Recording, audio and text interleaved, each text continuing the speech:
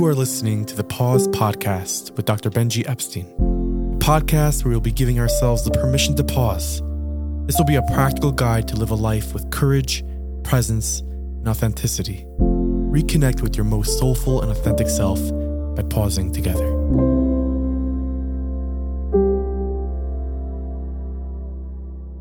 All right, welcome back to this episode of Pause, or the Pausecast.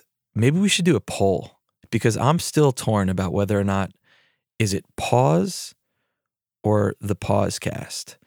So if you have any thoughts about that, please let me know. Also, we're working on the swag.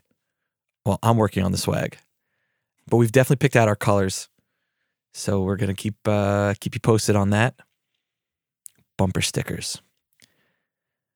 One of the stories that I write about in my book is I was watching many Gilgulim ago, many lifetimes ago, and I saw a commercial of a father and his young daughter, and they're sitting on a field, and they're watching this majestic sunset as the sun sets beyond or under the mountains, over the mountains. And as the sun is just slowly going down, dipping towards invisibility, the father turns to his daughter and says, "Going, going, gone." And when the sun has disappeared, there's a pause in the commercial. And the daughter turns to her dad and says, "Do it again, Daddy." I'm pretty sure it was a Lifesavers commercial. Is that still a candy? They are not a sponsor yet, but they can be. So a few years later, that memory was it was one of those, wow, it was very powerful. So that memory was so clearly in my thoughts. And I was with my 4-year-old daughter then. We were talking about her just before, Adaret. We were on the balcony. Maybe it wasn't Adaret. It might have been Hadassah. You're going to meet everybody at some point. And we're on a 12th floor balcony of an apartment facing the Mediterranean, and the sun is setting, and it is absolutely beautiful. So I was anticipating my own do it again, Daddy moment. Just something that she would always remember and tell her own children about. And much to my chagrin, as the sun did ultimately beautifully set below the horizon, here I was waiting for it, the big payoff. She turns to me and asks, "Why don't trees grow up to the sky?" And I was shocked. I was disappointed. That was your response to this? That's all I was going to get? But I held on. I was Mahzik Mamad, right? This was going to be a transformative moment in her life. And I said, "Do you see that? Did you just see what we just witnessed? Wasn't it beautiful?" And she said, "Yeah. But how come they just don't keep growing?" And then, like she always does and will continue to do, is she asked her dad, and then she just went to go ask her mother. I was left deflated. Like, what did I do wrong? The sunset was as magnificent as it always had been. And the fault had to be, we always have to blame someone, right?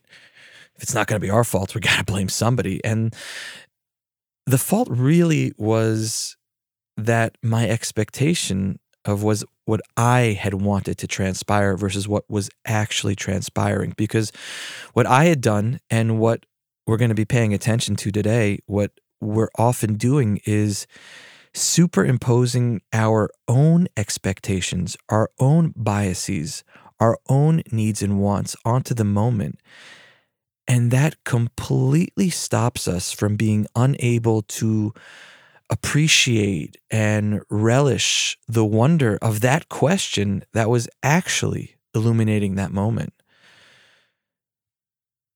When we get down to it, when we start to really pay attention, when we start to bring more mindfulness into our lives, the first painful sounds a little too intense, but it might be the right word to describe it. The first painful realization is we're rarely experiencing things as they actually are.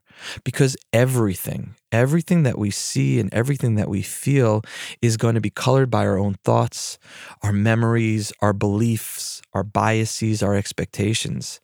And so I went into this beautiful, amazing, magical experience being so fixated on having the type of experience that I had imagined, that I had anticipated, that it stopped me from appreciating the wonder and the uniqueness of the reality that actually was, which every time I think about it and I share it with you, in retrospect was pretty good. And one of my favorite lines from the book, and something that I think about often, is that we are always expecting when we could be accepting. One more time for that bumper sticker. If you want to make t-shirts, let me know. We are always expecting when we could be accepting. And so what we're talking about today is the way to get past this barrier. And in some traditions, it's called beginner's mind.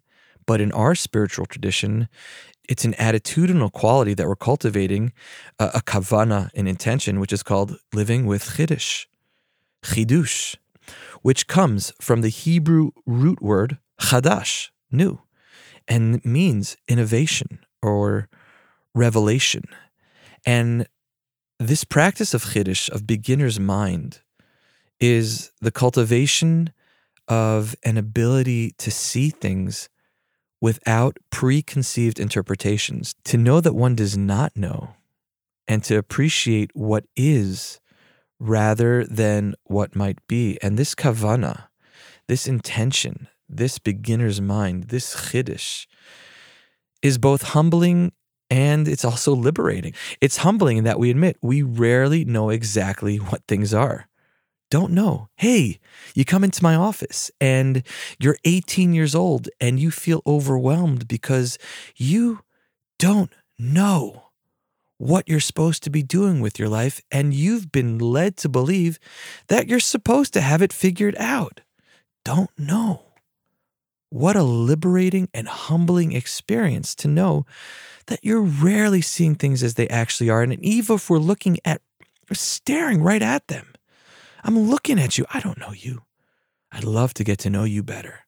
But to really know someone, to know what they love and to know why they hurt, that's a real investment. And to know ourselves without veil. And what a liberating experience that is. To begin to see things, and more importantly, to see ourselves and the people who we love as they truly are. And in so many of these meditative traditions, this mindset is critical. It's critically important to attaining higher states of consciousness and deeper states of compassion. But for us, for the Jewish spiritual seekers who are seeking, again, transformation, this mindset is going to form the basis, is going to form the soil for cultivating a life of Jewish mindfulness, of Yishuv Hadas. And again, we have to go back to our traditional sources. We always go back to the beginning because the beginning contains everything. And for our beliefs and how we see and we've been taught of how God created the world, we know that it was done yesh me'ayin, a creative act that was done from absolute nothingness. So creating something from nothingness requires an act that is unlike anything that you and I can imagine.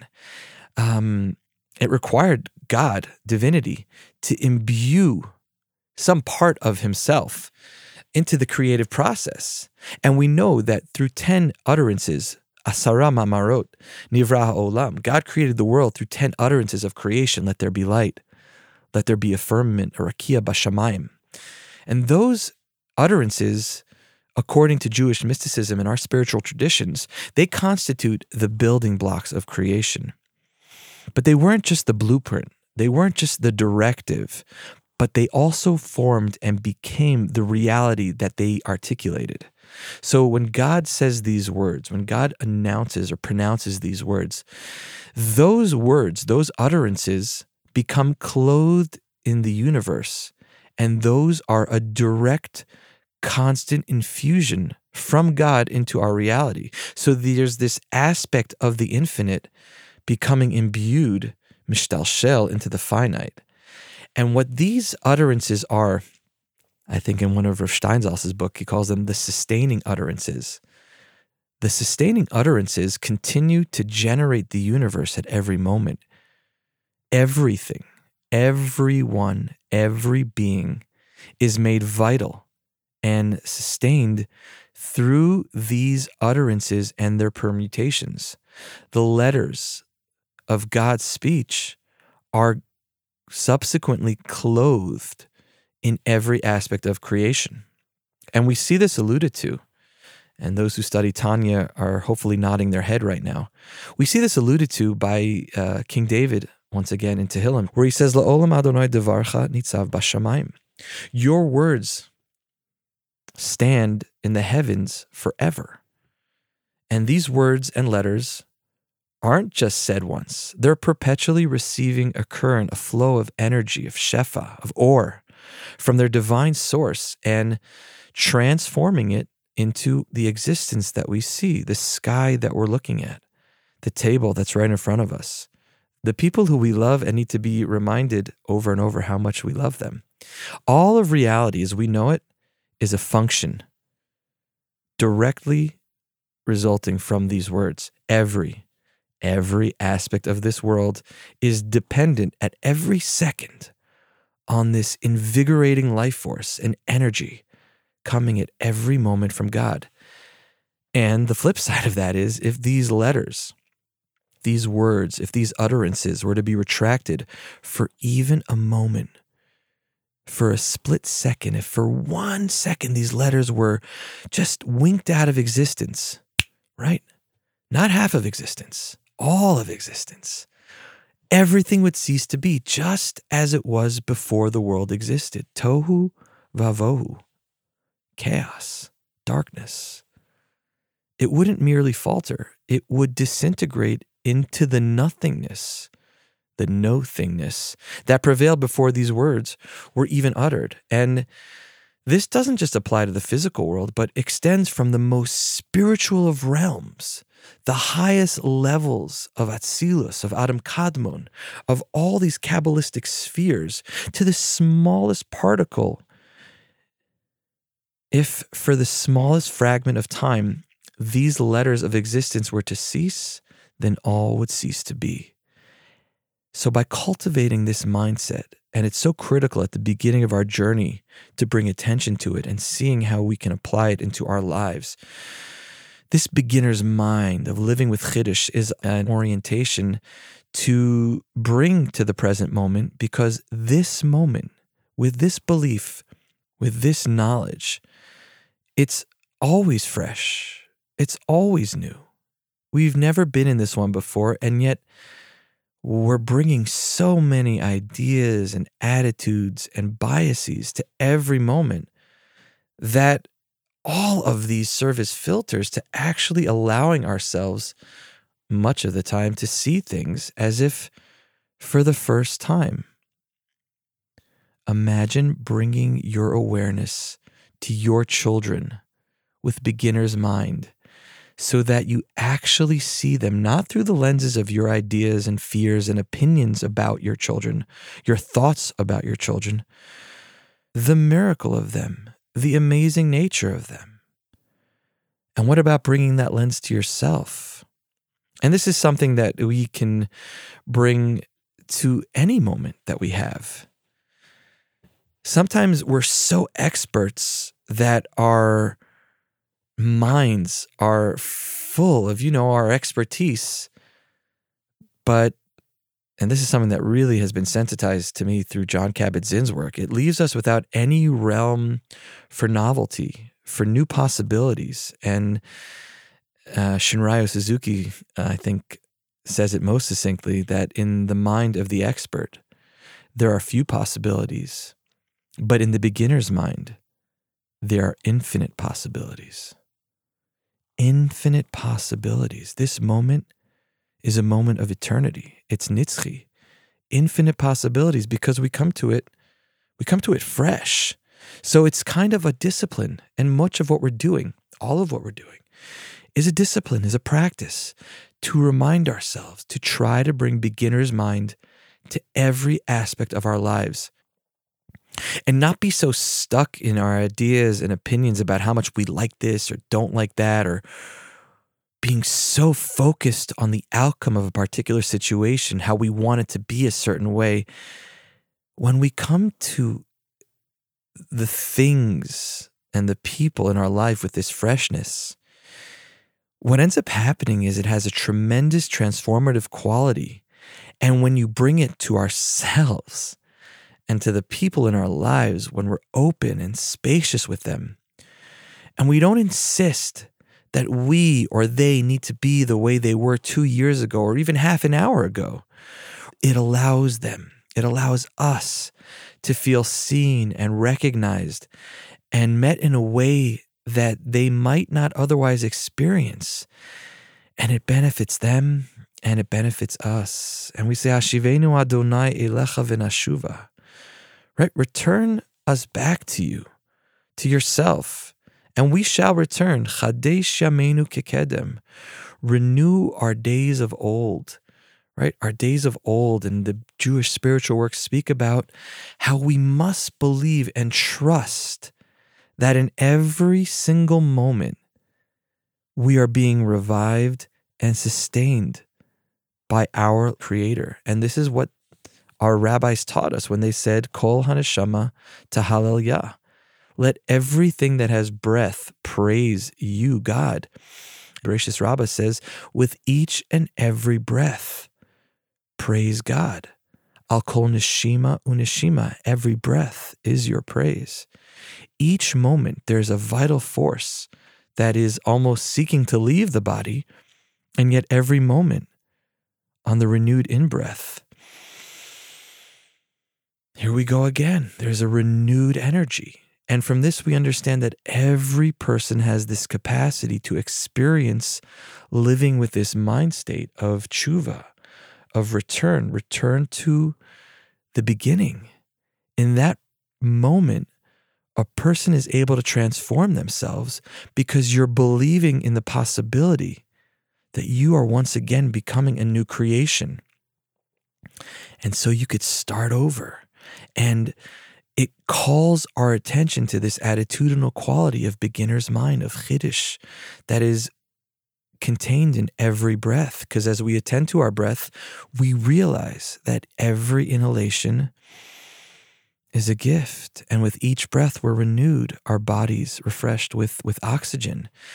And there's an unconscious, unspoken fear that what happens if we don't breathe again?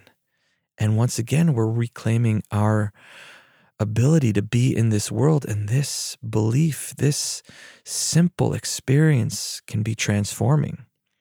Chadesh yameinu kekedem, with every breath, with every new breath, I'm renewed, I'm made new. How humbling, how transformative, how liberating. We're not trapped in our habitual reactions. We're not stuck in the unskillful behavior that we may have been stuck in for days, months, even years. We can wake up at every single moment. Any moment can become this moment of transformation. And now, our rabbis teach us, is an allusion to the process of tshuva. And now, and now, and now. And now, over and over, we are offered another moment in which we can transform our hearts, our minds, our intentions, and our lives. And how can we be awake to this belief, to this knowledge? And one step in that path is to develop the awareness that each new moment can be one of renewal. And the promise that even now, no matter where you might find yourself, we can be released from our mental slavery, which we are seeking to emancipate. And these are the parshios that we're reading right now. We're leaving Egypt, that personal bondage. We can be redeemed from exile. That is truly a gift. It is possible to transform ourselves and our lives because right now is a brand new moment. Instead of finishing with a meditation, I just want to finish with one of my favorite Hasidic stories. Stop me if you heard this one. So there are two famous brothers, the holy Reb Elimelech of Lezhensk and his brother Reb Zusha. Shout out to the boys in Zusha, who, let's get them on. So Reb Elimelech of Lezhensk and Reb Zusha of Anapoli, they would impose this exile upon themselves. They would go incognito. They would disguise themselves as simple peasants to somehow connect to the exile that the divine presence feels, the galut of the Shekhinah. So posing as simple beggars and just, mingling with the common folk and really connecting to their experiences. And once in a while, they would find themselves with some unsavory character types, some ruffians. And in the course of this journey, the entire company of these less civilized folk, these ruffians, they were accused of being thieves and they were thrown into jail. And being the tzaddikim, being the righteous that they were, the brothers humbly accepted that this was what was decreed upon them from heaven and went to jail with their unsavory group characters. And accepting their predicament, went to jail. But as the day progressed, as it began to, they could see through the window of the jail cell that the sun was beginning to set. And suddenly, Reb Zusha begins to sob uncontrollably. And his brother, Reb Elimelech, turns to him a little surprised. He says, well, brother, why are you crying? You know that we're going to have a swift and speedy salvation from this prison cell if that is what God wants. And if not, this is where we're going to be. And Reb Zusha just looked at his brother and he said, no, you're misunderstanding. I'm confident we're going to be redeemed soon. But look out the window. The sun's setting. It's time for the afternoon prayer. It's time for mincha. And he pointed to a bucket that was serving as the cell's toilet in this, they were sort of in that holding cell. It's forbidden to pray in the presence of excrement. We can't pray in the presence of a bathroom, right? How am I supposed to daven? How am I supposed to pray mincha? And Reb Elimelech placed his hands on his brother's shoulder and said to him gently, my brother, smiling broadly, you're right. You can't daven right now. You can't pray right now because the Jewish law forbids it. But why are you crying? Why weep? You know that the same God who commanded you to pray mincha, to daven mincha, also commanded you not to pray when you're in a room that's unfit for prayer. By not praying right now in this room, you've also achieved a connection with God. And it might not be the connection that you had initially thought you were going to make. But if you truly want that divine connection, here is the opportunity that God has presented for you at this moment to obey his law, no matter how it presents itself. Reb Zusha immediately, overcome with joy, exclaims, my brother, you're right. And so energized by his brother's words, he just completely banishes all feelings of sadness. He grabs his brother's arm and they begin to dance with joy, and soon, caught up in the fervor, the entire cell filled with the dregs, the absolute dregs of society, join in this fervor, dancing and singing with the joy that these brothers were spreading. Just dancing around this pail. And hearing the commotion, one of the guards comes running in, stop this commotion, and he pulls aside one of the inmates and says, what's going on here?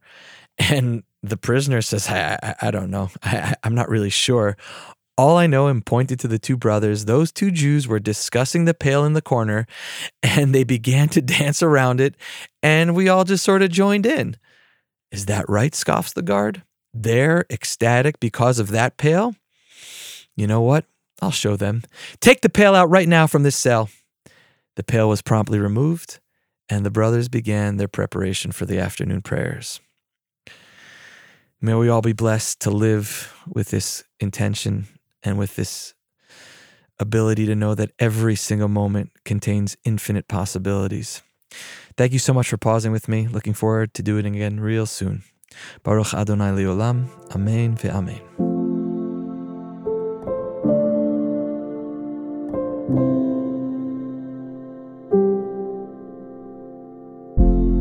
Thank you for listening to this podcast. And of course, to see more content from Pause, you can sign up for our WhatsApp status. Hit the link in the description where we post content every day throughout the day. Content from Dr. Epstein and others. Thank you for listening.